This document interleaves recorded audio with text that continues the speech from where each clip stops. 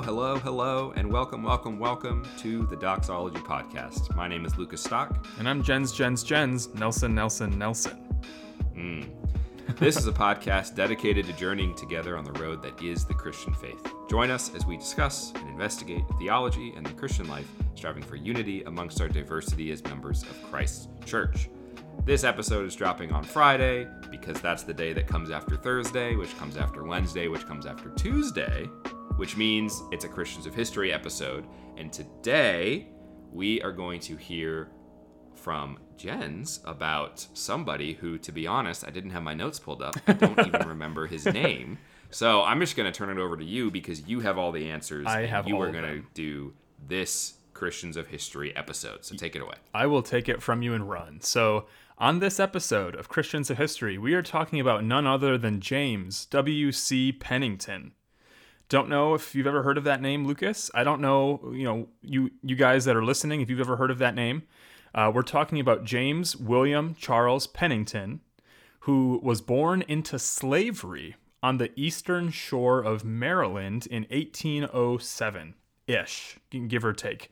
Again, as we've mentioned, when we've talked about slaves, as we've talked about those who were born into slavery, it can be really difficult to determine an actual date, month, day, year, because records just weren't kept, or if they were, they're lost to history. But most of what I saw said about 1807, and his birth name was actually James Pembroke, but he changed his name to James William Charles Pennington following his escape from slavery, which we will get to. But he was an African American. He was an orator, a minister, a writer, an abolitionist, and he was most active in Brooklyn, New York throughout his career. He was also later in life an ordained minister in the Congregational Church, as the denomination, Congregational Church, and he later served in Presbyterian church congregations in Hartford, Connecticut, and in New York.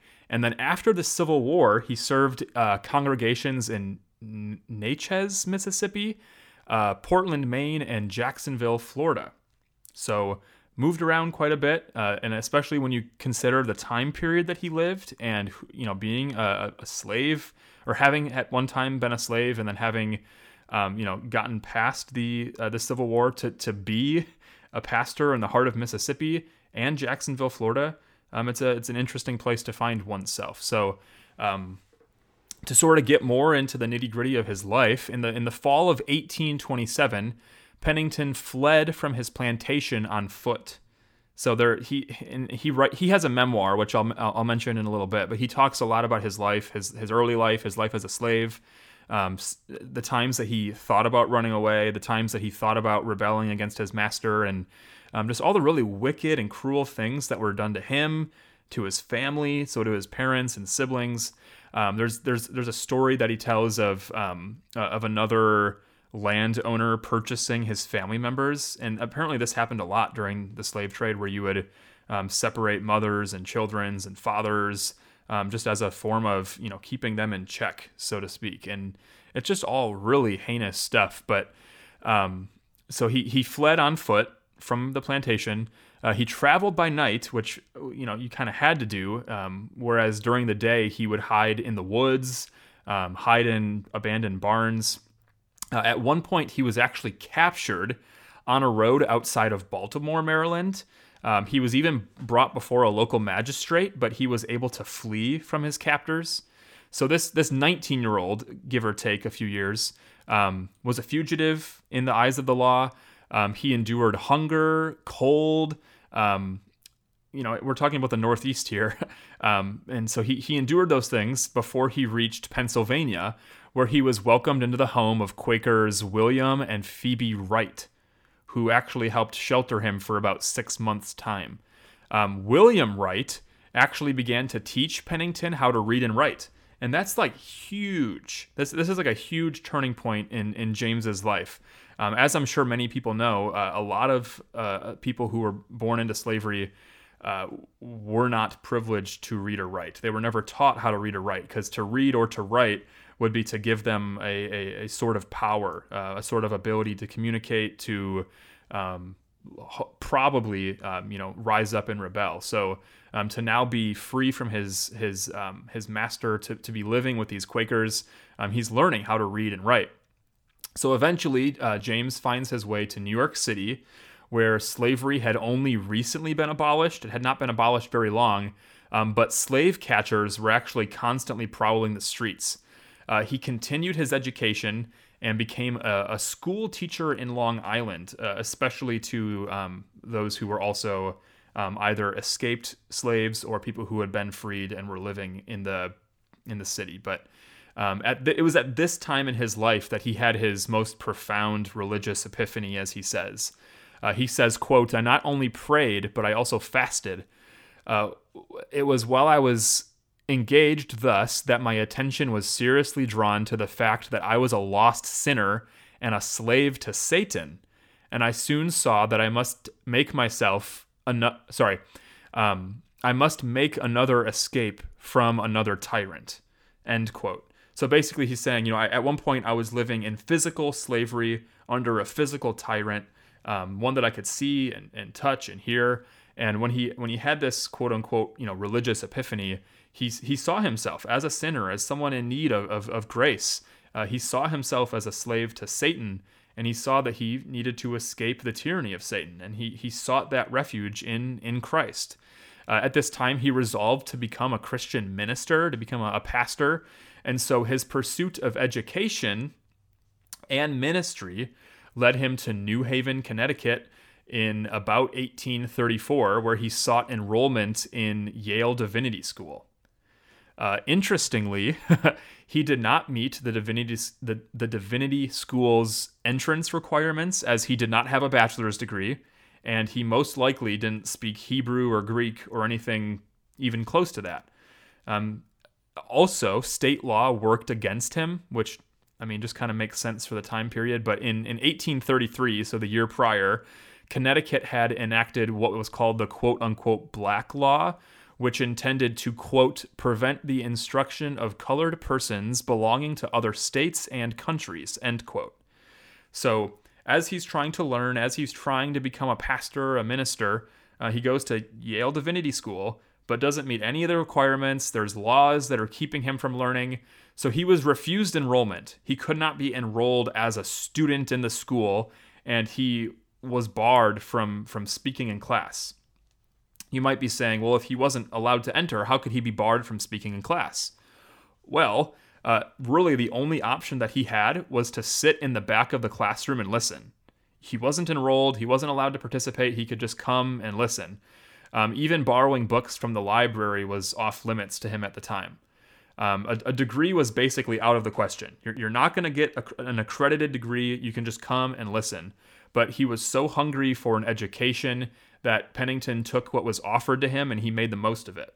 He was going to learn even if his learning had no recognition attached to it. Interestingly, he was actually the first African American to study at Yale, if you can even say study at Yale if he wasn't an official student. But Pennington would soon become a renowned pastor, a respected civic leader, and a leading abolitionist.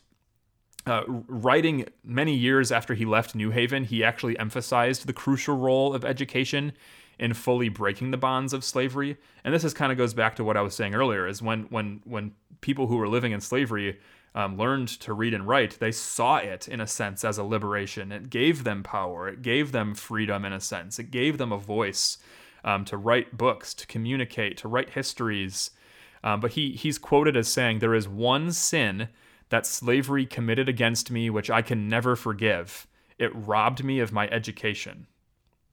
Which is, pretty strong language to be speaking about all the horrors that were committed against him. He's saying there's one sin that slavery committed that he will never forgive, and it's the fact that he didn't get a chance to have a good education. Another fun fact, in 1838, he officiated at the wedding of Frederick Douglass and Anna Murray. So if you've heard of Frederick Douglass, maybe we'll talk about him in the future. He's the one who officiated the wedding. In addition to many sermons and speeches, Pennington authored one of the first history textbooks for African American teachers. It was titled A Textbook of the Origin and History of Colored People. That was 1841. As I mentioned, he also wrote a memoir titled The Fugitive Blacksmith, Events in the History of James W.C. Pennington, which was published in 1849. So one of the things that's actually really fascinating about his life is because he was a fugitive slave, like he was never officially given his freedom. He ran away. There was a lot of run-ins with the law as he was trying to do different things, as he's trying to minister, as he's trying to be an abolitionist. Like there were a couple of times where like him and a friend, a white friend, were actually trying to achieve his freedom, trying to purchase his freedom from his original master, but just those things never worked out properly. And so he lived most of his life actually as a fugitive slave, so to speak, up until the point, of really up until close to his death. But throughout his life, he identified as a pacifist. But during the American Civil War, which lasted roughly 4 years from 1861 to 1865, he helped to recruit black troops for the Union Army. And when the war was over, he served for a short time, as I was saying, as a minister in Mississippi, and then in Portland, Maine, and then in early 1870, he returned to the South, where he had been appointed by the Presbyterian Church to serve in Florida, and it was there that he organized an African American congregation in Jacksonville. And as I mentioned, especially in Mississippi and especially in Jacksonville, he met a lot of hostility. The Civil War had only been over for a few short years, and there was still a lot of anger, a lot of resentment, a lot of even just difficulty. Like, even though the war was over, even though there was some emancipation, there still were a lot of feuds and high tensions, and it caused a lot of issues for him in his ministry. But towards the end of his life, as he lived and served in Florida, he's noted as saying that it's some of his most fruitful years working with an African American congregation. And it was there in Jacksonville where he died October 22nd, 1870, after a short illness that he really couldn't recover from. But just like a really fascinating figure. I mean, I don't have access to his full memoir.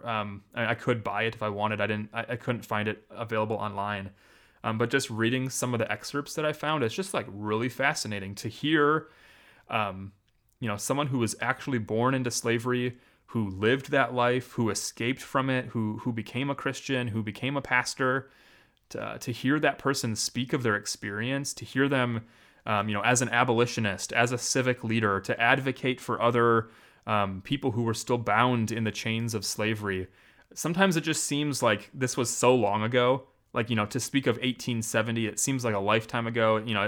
I was born in 1994, for example. So this is, over 100 years before my birth. But in reality, the fact that slavery existed in the 1800s, that's mind-blowing. That in our country, like not even 200 years ago, that there were people living in slavery. It's going to trickle down and even have, effects as we're still seeing today. But it's so interesting to see it from the perspective of someone who lived through it, and the fact that we can still read the writings of the people that lived through it. It's only by God's grace, when you think about it, that there were people that were able to learn to learn to read and write, to write down their experiences and their history. Because if it weren't for people like that, who knows what we would know about the time of American slavery as a whole. But personally, I learned a lot about James Pennington. I found his life to be hugely important, very fascinating, and I think you guys, if you've found this interesting, you should look more into him and his life as well. But in a nutshell, that's the life of James Pennington. Just another example of one of those names that's not like a household name, right? That it's out there. The information is out there by, like you said, by God's grace, and it's such a privilege to get to sit down and hear and listen to that information that I just totally didn't even know existed. A person, a brother, significant figure, I would say, in American history, not just American church history, right? Yeah, awesome. So thanks for sharing, and thank you for listening to this episode of the Doxology Podcast. If you'd like to connect with us, as always, you can hit us up on Twitter or Instagram at Doxology Podcast, or shoot us an email at doxologypodcast@gmail.com. We'd love to hear feedback, questions, ideas for future episodes, especially ideas for Christians of history to talk about. And yeah, whatever's on your mind, we'd love to hear from you. And until next time, we'll see you.